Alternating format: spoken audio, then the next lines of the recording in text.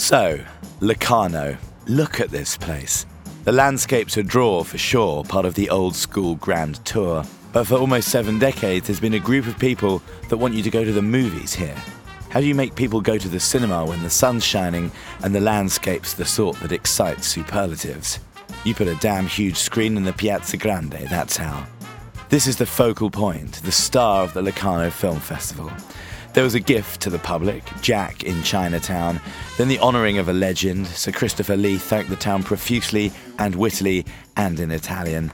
Then there was a splashy premiere, Denzel Washington and Mark Wahlberg taking care of business in 2 guns. This corner of Switzerland that is forever Italy loves the film festival. People come and camp in the hills to come and watch movies, and the town is bedecked with leopard print branding. This year, the festival's 66th, there's a new man in charge. Nervous, Carlo? Nah. It was a big advantage to take over from my predecessor, who put the festival in a very good position. But also it was important to look a little bit back, also to the tradition of the festival. It's a festival very old, but at the same time quite young in the spirit. So the identity of Locarno is to look ahead and to find the new director or the new filmography to discover. So making a festival is a little like making a film. You need to have a vision, and you need the people around you to make it work, get it done on time, make it make some money. There are 2 sides to every film and festival, of course, the aesthetic and the commercial. While Locarno isn't the hotbed of deal-making that make Toronto and Sundance checkbook on the runway joints, Locarno has its dedicated followers, especially art house, often European, possibly disdainful of big bucks, but knowing that bread needs butter. Nadia Dresti caters to the buyers and sellers, throws dinner and drinks to get people talking, and Locarno doing business. We have buyers, like smaller distributors, that they come to look for this film. They don't have to put down so much minimum guarantee to get the film, you know. And so there is the market for them. They really come to do their shopping to Locarno. In the same time, the more commercial film, like we opened with the Fantastic 2 Guns, but this film doesn't need to be sold. It's been sold already. But it's a balance, you know, because we will have the people from Warner, Universal, Disney in Locarno, and at the same time a cell company like the Match Factory or Wild Bunch in Locarno. And we have all the small national come to Locarno to discover the whole program. So it's a very good mix of professionals. Who are the professionals at a film festival? The directors, the stars, the producers and distributors, the critics, more on these later, and the jury members for the various competitions. This year, Peaches, the electro-rap heroine to anyone who digs performance at all, was on the Concorso Cineasti jury, the bit for emerging talent. Who knows what you're gonna get? The section that I'm involved in is that they're first-time feature films, and they're not necessarily this kind of film or that. It could be experimental, it could be completely pop, it could be, you know, this way, that way. So not only am I going to see a lot of films, but a lot of different categories and kinds of films.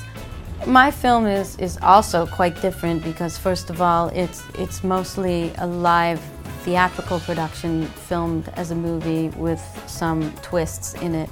The narrative is told through song. So it's all strange, new, which is great because in the end, it doesn't matter if it's a film or a dance or a book or an art piece. I think that more and more we have to realize how related everything is and to amalgamate. It's nice hearing this at a film festival, isn't it? It's about artistry here, it seems. People are unashamed to interrogate the aesthetic a little, weighing into big themes rather than dealing in cops and robbers, car chases, rom-com. Well, slightly, anyway. Joanna Hogg, director of the wonderful Archipelago, was in town premiering her new film, Exhibition. This is all about interrogating an aesthetic. Viv Albertine and Liam Gillick play artists dealing with inhibition in a modernist house. It's a film of beauty, subtlety, restraint, and some hilarious trademark Joanna Hogg intelligent strife. I was always interested in casting 2 artists, and I looked at other artists. I also looked at actors, and I was interested in certainly the wife Dee in her being a performance artist. So that's something I plan to do, because I thought rather than seeing her writing or painting, I wanted something that was quite expressive.